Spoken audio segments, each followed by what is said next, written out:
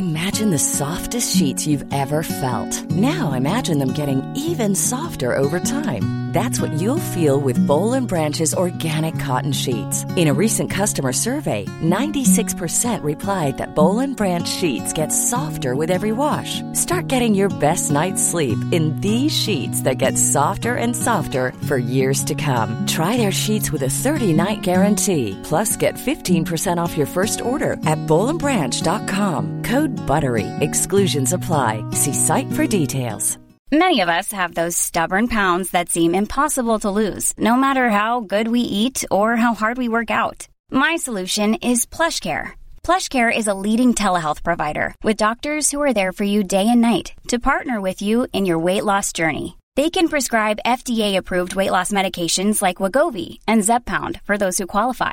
Plus, they accept most insurance plans. To get started, visit plushcare.com/weightloss. That's plushcare.com/weightloss. Today's show is sponsored by Audible, the home of over 150,000 audiobooks. To get a free, yes, free audiobook, go to audibletrial.com/queens and go find yourself something awesome to listen to today. Sign up for a free trial membership at audibletrial.com/queens. And better yet, by doing so, you'll be showing your support for the Queens of England podcast. Hello, and welcome to the Queens of England podcast. Episode 17, Isabella of France, the fairest and noblest of them all.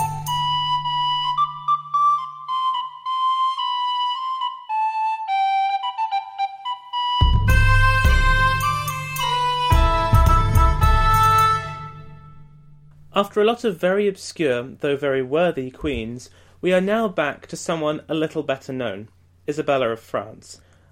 Like Eleanor of Aquitaine, she is someone who has appeared in multiple guises on stage and screen, but is best known in two particular adaptations.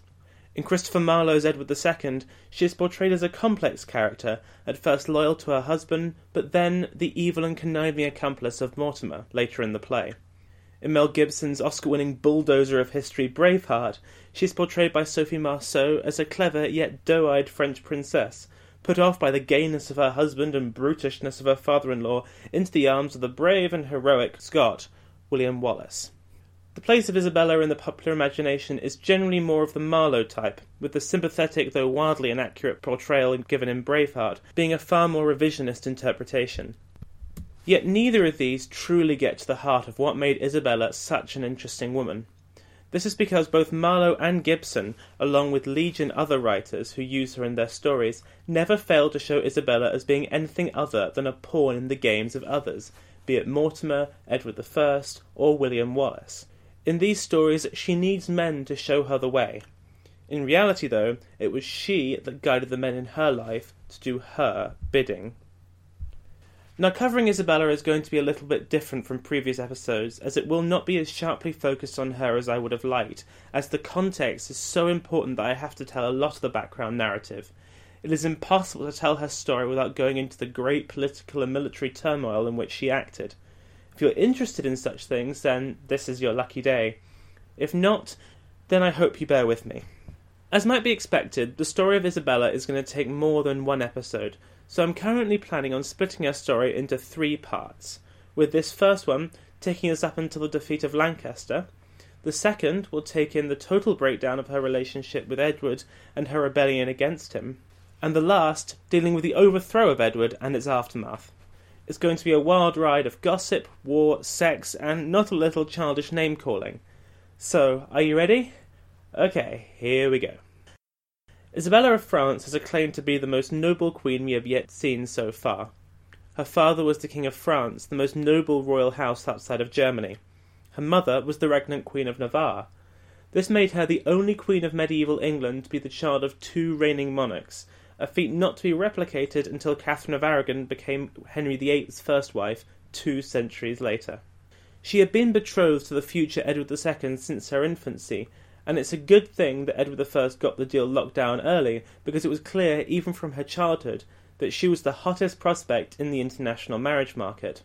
Not only did she come from ideal marriage stock, but she was also a great beauty. Indeed, until she started getting known by some pretty nasty names later in her life, she was known as Isabella the Fair.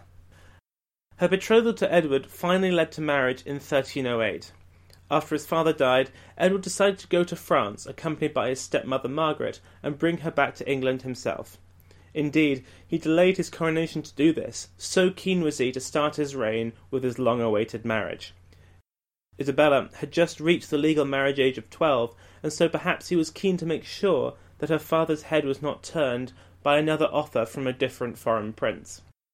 King Philip was keen to make sure that his daughter was not shown up when meeting her new husband, and so when the English party met the French royal court at Boulogne, she turned up with a wardrobe that included, amongst other things, 72 headdresses, 2 magnificent gold crowns, gowns made of silk, velvet and taffeta, and apparently nearly 500 yards worth of linen.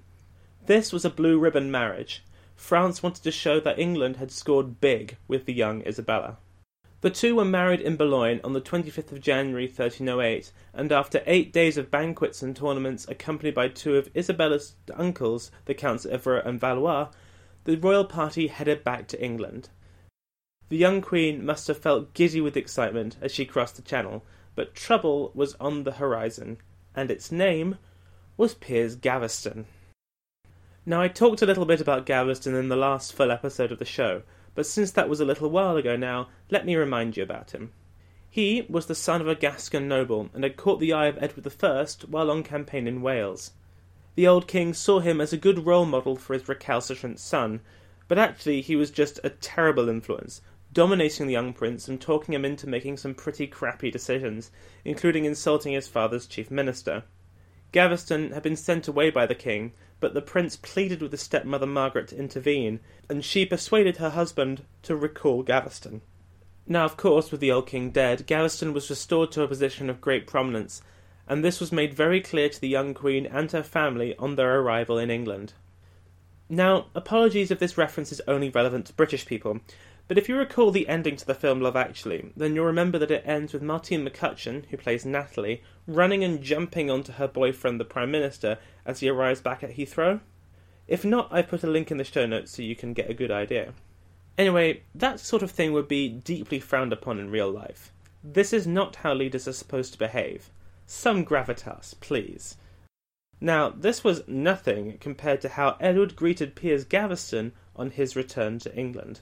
When he got off the boat, Edward, the King of England, and newly married to the noblest, most eligible woman in all Europe, raced to greet Gaveston on the pier. He ran into his arms, quote, giving kisses and repeated embraces. Isabella and her uncles must have heard the rumours about Edward and Gaveston before, but if they needed any confirmation of the situation, this was the proof.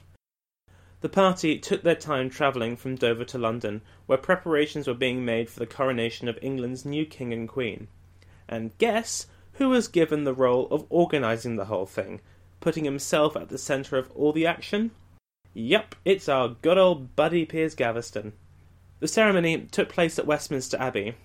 The couple processed in behind a great retinue of nobles, who each dressed in their finest and carried in various regalia that made up a royal coronation. But the last to enter before Edward and Isabella was Gaveston.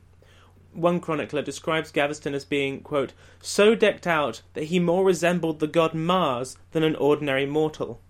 But it wasn't just his jewel-encrusted robes that caused muttering. It was the fact that he was wearing purple, the royal colour, reserved only for the king on coronation day. Plus, he had been given the most important thing to carry, the crown of Edward the Confessor, England's saintly king. This was supposed to be the preserve of the highest-born, noblest noble of them all, not some jumped-up Johnny-come-lately. After this came the feast, which, by the way, apparently came late and overcooked, where the king chose not to sit next to his new wife, instead giving the position of prominence to Gaveston.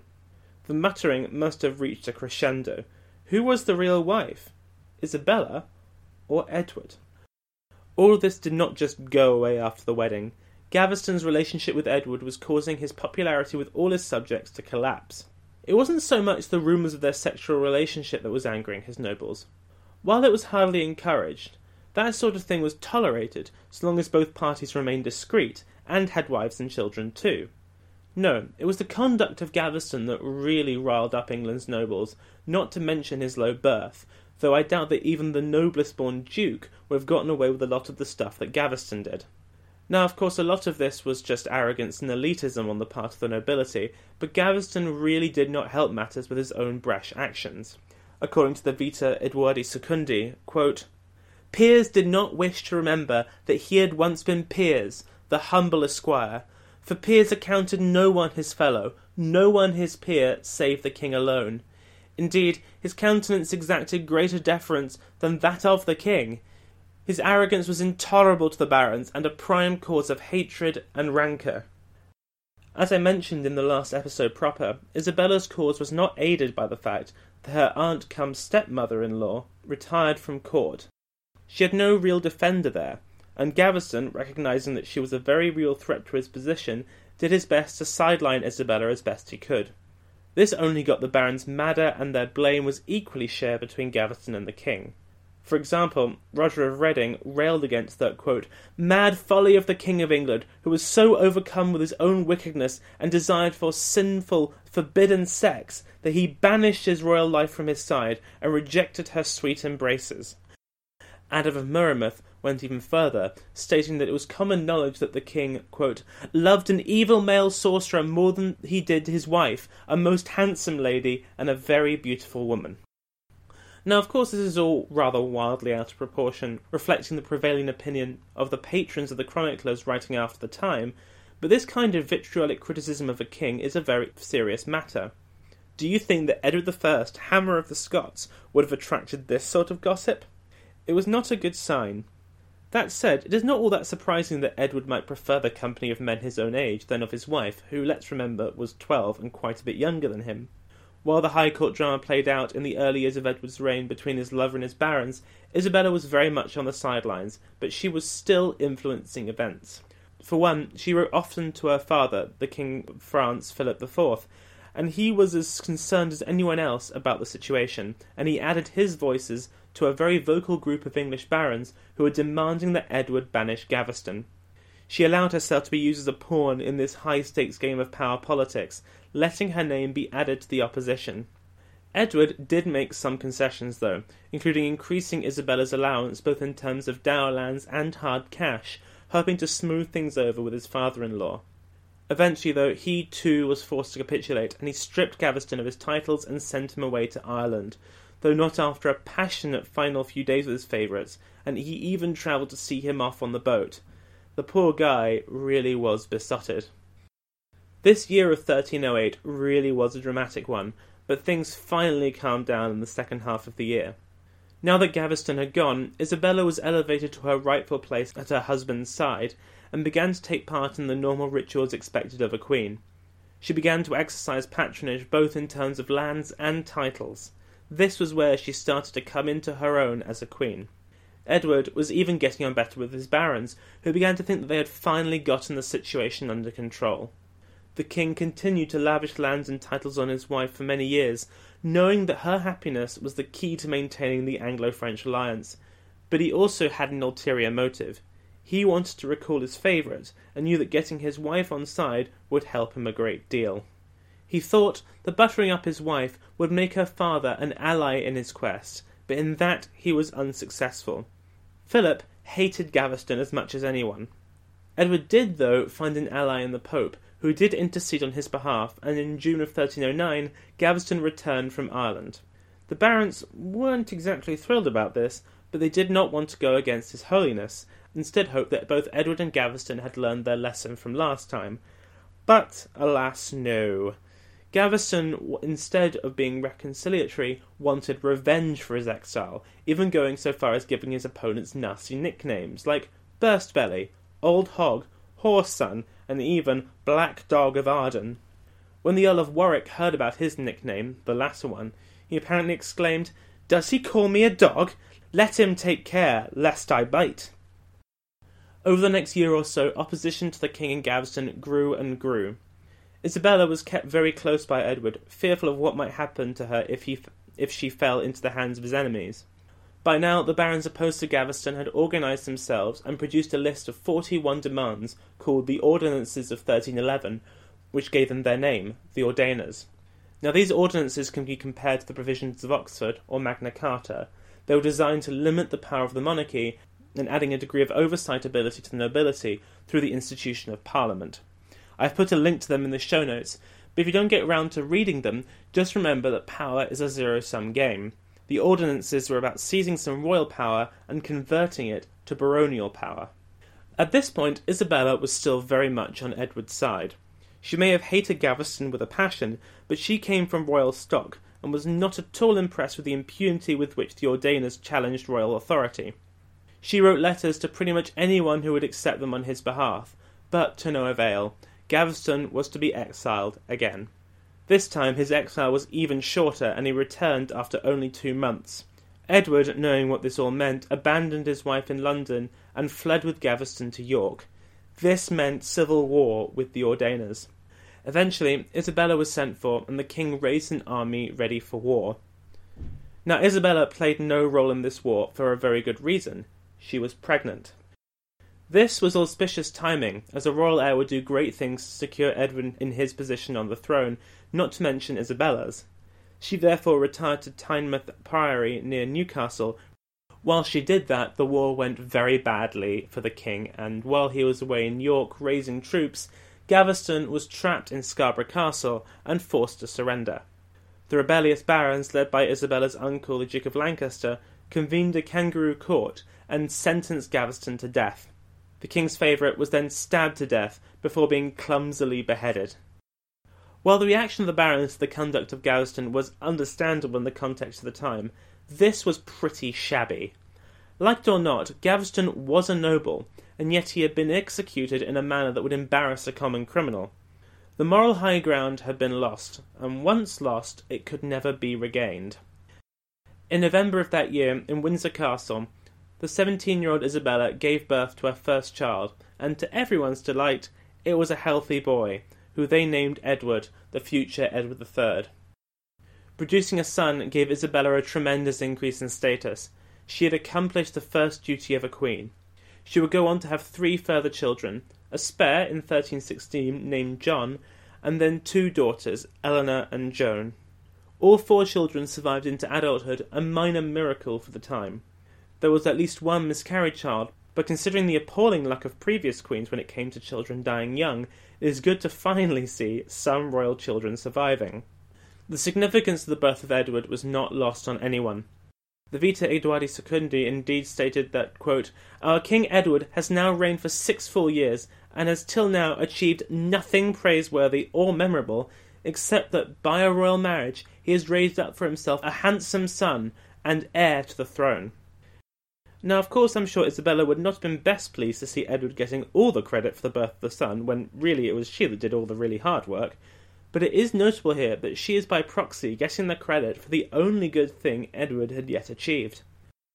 I think Helen Castor sums Edward II up perfectly when she says in her book She-Wolves that Edward had, quote, "much passion and little judgment, that his understanding of politics was sometimes wilfully obtuse, sometimes hopelessly naive." Isabella saw this up close in the Gaveston affair, and quickly understood this. Edward is not a hard man to predict, even if sometimes his actions beg a belief in their idiocy. If you read the manual, you could read his every move down to a T. The birth of the son and the death of Gaveston brought both sides to the table. The lead opposition barons, the Earls of Warwick, Arundel and Lancaster, signed a treaty of peace and submitted back to the king's rule on the condition that they were not punished. In February 1313, Isabella got a real treat. She and Edward were invited by her father to attend the knighting of her brothers. This allowed her to go back home, see the family, and be entertained in the lavish French style that she must have been sorely missing in dreary old England. Paris was a city in celebration, with days and days of feasting and parties. This was the kind of thing that Isabella had signed up for when she married a king, not years of civil war over one of his favourites. She must have been in her element. It also showed to Edward. Many of us have those stubborn pounds that seem impossible to lose, no matter how good we eat or how hard we work out. My solution is PlushCare. PlushCare is a leading telehealth provider with doctors who are there for you day and night to partner with you in your weight loss journey. They can prescribe FDA-approved weight loss medications like Wegovy and Zepbound for those who qualify. Plus, they accept most insurance plans. To get started, visit plushcare.com/weightloss. That's plushcare.com/weightloss. Hold up. What was that? Boring. No flavor. That was as bad as those leftovers you ate all week. Keke Palmer here, and it's time to say hello to something fresh and guilt-free. HelloFresh. Jazz up dinner with pecan-crusted chicken or garlic butter shrimp scampi. Now that's music to my mouth. HelloFresh. Let's get this dinner party started. Discover all the delicious possibilities at HelloFresh.com. Hiring for your small business? If you're not looking for professionals on LinkedIn, you're looking in the wrong place. That's like looking for your car keys in a fish tank. LinkedIn helps you hire professionals you can't find anywhere else, even those who aren't actively searching for a new job but might be open to the perfect role. In a given month, over 70% of LinkedIn users don't even visit other leading job sites. So start looking in the right place. With LinkedIn, you can hire professionals like a professional. Post your free job on linkedin.com/achieve today. The value of Isabella. She was not just the mother of the heir to his throne, she was the guarantor of friendship between his kingdom and their powerful neighbour, ruled by a descendant of the Emperor Charlemagne. While there, Edward and Philip got down to some serious negotiating. The birth of Edward's son, and thus Philip's grandson, bound the kings together even more so than when Edward had married Isabella, and the importance of Isabella to their relationship is shown by the number of times they mention her in their dispatches. They also lavished her with gifts. She was the glue that held everything together at the moment, and everyone recognised it. The couple returned to England in July 1313, whereupon Edward began preparations for an expedition to Scotland the following year. Isabella here showed some queenly intercessionary skill, acting as a mediator between king and nobility. She was then given what can be considered her first independent assignment. In February 1314, she was sent to Paris again, this time to present the king's case to the Paris Parlement, though the official reason for her trip was given as a pilgrimage across northern France. Her negotiations were successful, and she laid important groundwork for future talks between king and nobility, with the mediator being Philip. But this trip home is not remembered for that. It is known for the Tour de Nesle scandal. Apologies if I mispronounced that. And settle in for this one, because it is juicy. A scandal that would make Edward's dalliance with Piers Gaveston pale into insignificance. The Tour de Nesle, or Nesle Tower, was a guard tower that made up part of the northern walls of Paris. It had been constructed in the 13th century by Philip Augustus, and had been bought by the current king Philip the Fair in 1308. Now Philip had 4 children that made it into adulthood, 3 sons and of course Isabella. Of these 3 sons, the eldest, Louis, married Margaret, daughter of the Duke of Burgundy. Philip and John married 2 daughters of the Count of Burgundy, Joan and Blanche respectively. Now, because they are all such and such of Burgundy, I will just use their first names. Philip seems to have given his daughters-in-law leave to use this tower as they willed, and what they willed was to wine and dine and, to put it bluntly, commit frequent adultery with 2 literal brother knights, Philip and Gautier d'Aulnay. Historians are divided about the involvement of Joan, most saying that she was aware of it, but there is disagreement over whether she was involved in the adulterous aspect as well. How long this was going on is unclear, but it was kept top secret.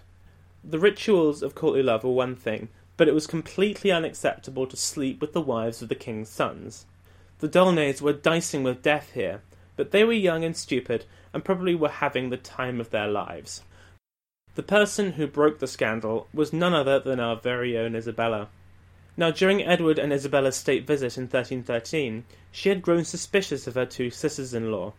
She noticed that silk purses that she had given them as gifts were now in the hands of 2 lusty young knights, Philip and Gautier d'Aulnay. For now she said nothing, but suffice it to say that her suspicions were piqued. On her return, though, the following year, she decided to inform her father, and after that, things happened very quickly. Margaret and Blanche were both imprisoned, and the brothers d'Aulnay were executed in the most violent way available to the king for such a crime. So, if you're eating, I'd advise you to pause until your stomach settles. After being brutally tortured, even after confessing to their crimes, they were publicly castrated, with their genitals thrown to dogs to be devoured in front of them. They were then flayed alive with whips before being broken on the wheel. This involved them being tied to a giant ship's wheel and then being attacked with clubs to be bludgeoned to death. Finally, they were granted the mercy of being beheaded. As for the two women, they were not executed, but things were little better for them.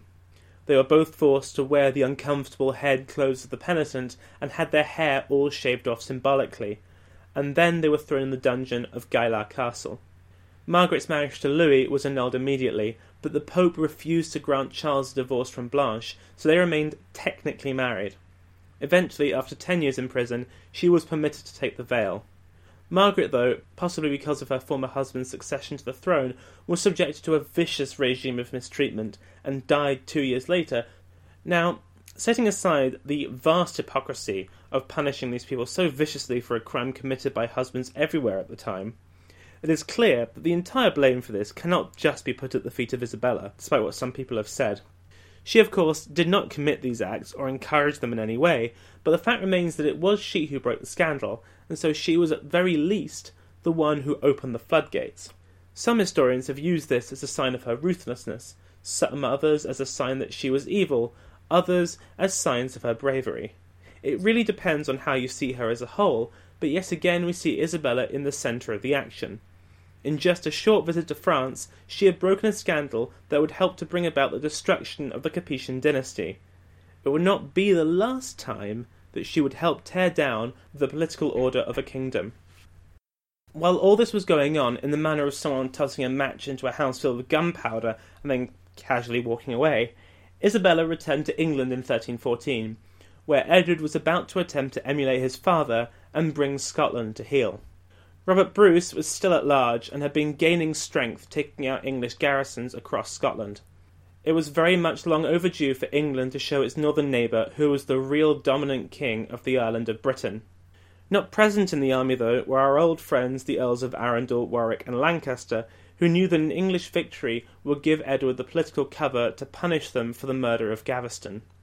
Isabella, following the lead of her predecessors Eleanor of Castile and Margaret of France, accompanied her husband on campaign, stopping off at the border city of Berwick, where she awaited the news of her husband's inevitable triumph. When news came through, however, it was not good. Robert Bruce's outnumbered army had smashed the English force at Bannockburn, just outside Stirling. His chief allies, the Earls of Gloucester and Hereford, were respectively dead and in chains, and with it went Edward's hold on power. The significance of the defeat was not lost on the Vita Eduardi Secundi, which lamented, quote, "O day of vengeance and disaster, day of utter loss and shame, evil and accursed day, not to be reckoned in our calendar." The victorious Bruce then embarked on a ravaging invasion of the unprotected north of England. All of this was accompanied by a winter of savage rain, destroying crops throughout Europe, creating what is known as the Great Famine of 1315 to 1317. The only man with the power to stop Bruce was Lancaster, and he was not in the mood to help Edward II out. The schism between king and earl made English government impossible. Through all of this, Isabella maintained her support for her husband.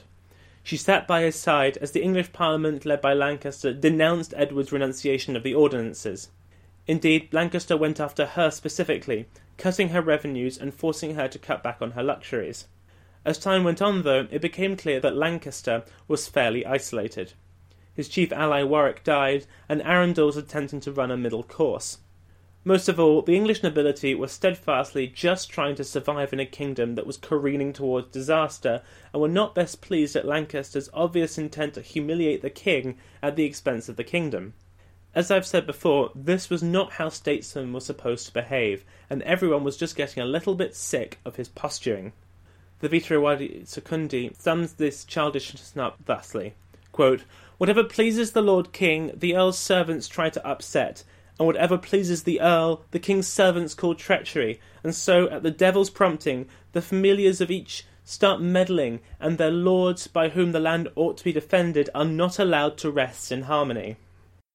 It is hard to track Isabella through this period, especially as she was in and out of childbirth through most of it, but it does appear that she did attempt to mediate and act as intercessor, but she was dealing with two obstinate bull-headed men, and it would take until 1318 for a deal to be struck.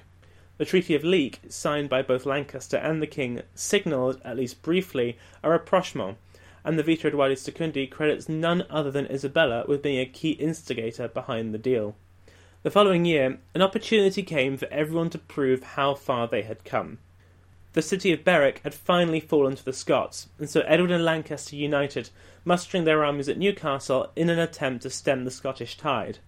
Isabella accompanied the army as far as York, but once again when news came, it was not good. Indeed, she was nearly caught by a marauding raiding party, and was forced herself to flee to the castle of Northampton, with a Scottish force chasing her every mile. Up in the northeast, things weren't going well at all. Lancaster's heart was not in this campaign at all, and eventually he withdrew from the siege of Berwick, causing the army to embarrassingly disintegrate. The English army had once regularly crushed Scottish armies in the field. Now it could not even defend its own borders. Edward was forced to sign a 2-year truce, which frankly I think was rather generous of Robert Bruce. And then, into this melting pot of simmering disaster, was thrown one last ingredient that would eventually tip everything over. In the Battle of Bannockburn, the powerful and rich Earl of Gloucester died without any legitimate heirs, though his wife was apparently pregnant. This led to a slightly awkward wait, while his sisters, the presumptive heirs, one assumes desperately hoped that the pregnancy would fail. When no baby turned up, either because of trickery on the part of the wife or miscarriage, the Earl's 3 sisters each inherited a chunk of the rich estate. All of them were married to men high up in the king's regard, but the elder sister Eleanor was married to the most favoured, Hugh Despencer the younger, but who I will just call Despencer for ease.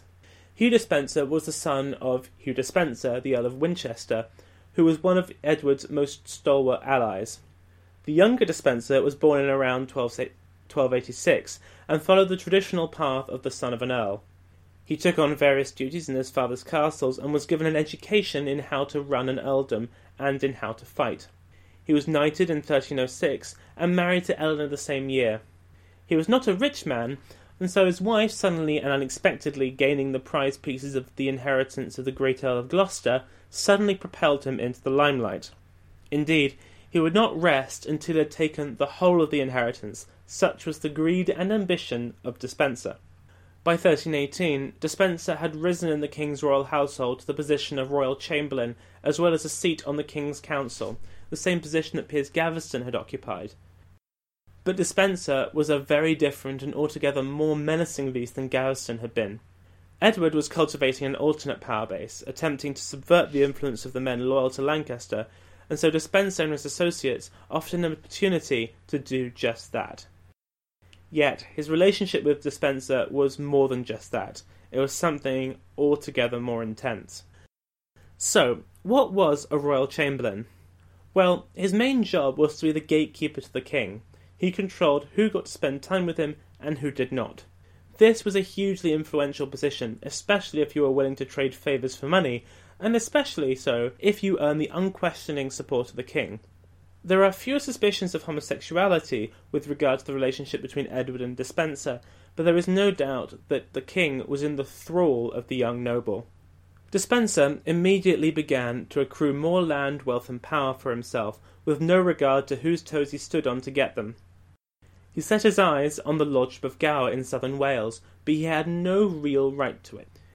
In a protracted legal dispute, he lost the case, but he persuaded the king to intervene and overrule the court. This was a huge demonstration of his influence over Edward, as this move was patently illegal and mightily ticked off John Mowbray, the man who really should have got the lordship.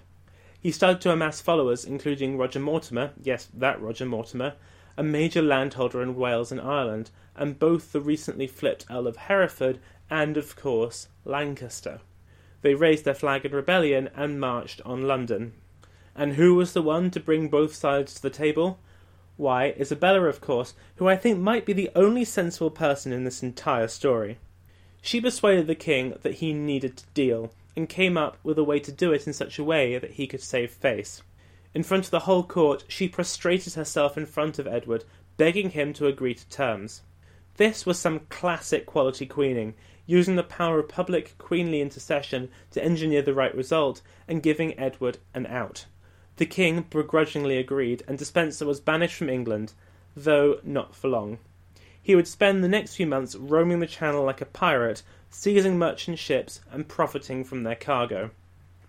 Isabella was then sent on royal business, and, on the premise of going on pilgrimage to Canterbury, set off for Leeds Castle, which, for clarity, is near Dover, and thus nowhere near Leeds, because of, reasons. The owner of the castle, Bartholomew Badlesmere, was thought to be disloyal, and so Edward thought that he could pick him off in advance of another attack on Lancaster. Badlesmere was not at home, and had left his wife in charge with strict instructions not to admit anyone. This meant that on a cold, wet night, Isabella was left outside. She was furious, both at this flagrant disregard for her royal authority and, for being left outside in the wet and cold. She ordered her men to force their way in, and in the ensuing fight, 6 of her men lay dead. Now, whether this situation was engineered or not, the fact is that an English noble had attacked the party of the Queen.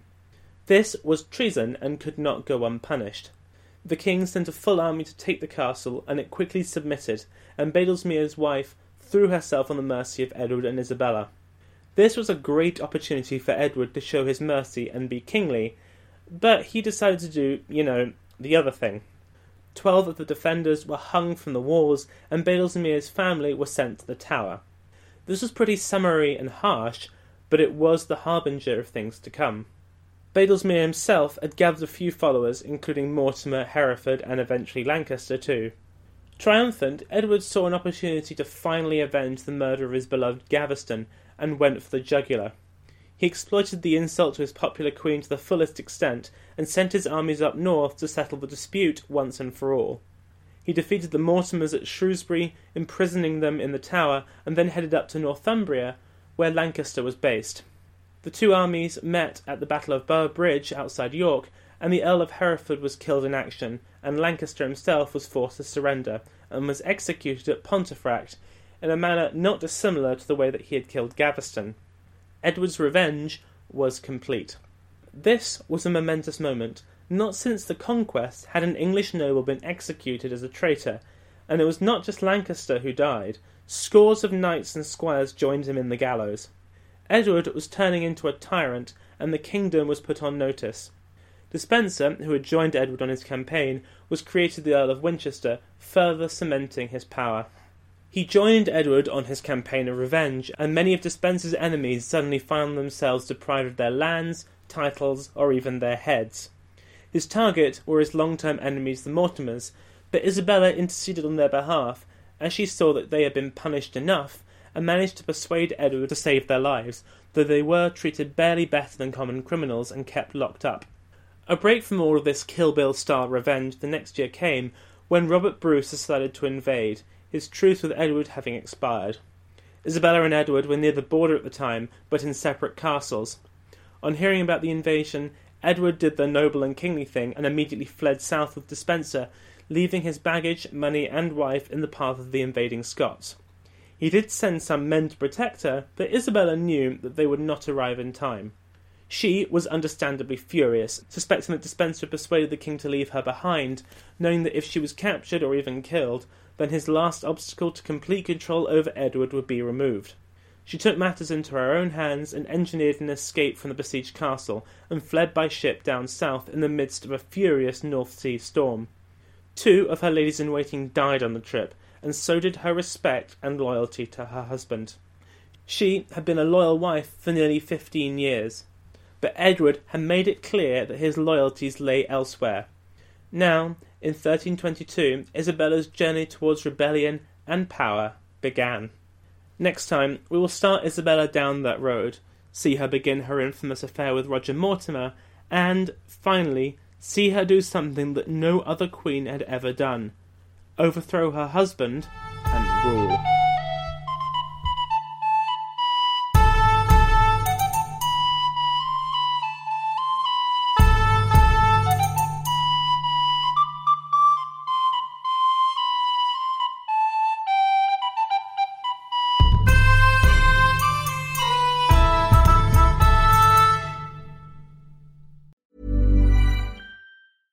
Imagine the softest sheets you've ever felt. Now imagine them getting even softer over time. That's what you'll feel with Boll & Branch's organic cotton sheets. In a recent customer survey, 96% replied that Boll & Branch sheets get softer with every wash. Start getting your best night's sleep in these sheets that get softer and softer for years to come. Try their sheets with a 30-night guarantee. Plus, get 15% off your first order at bollandbranch.com. Code BUTTERY. Exclusions apply. See site for details.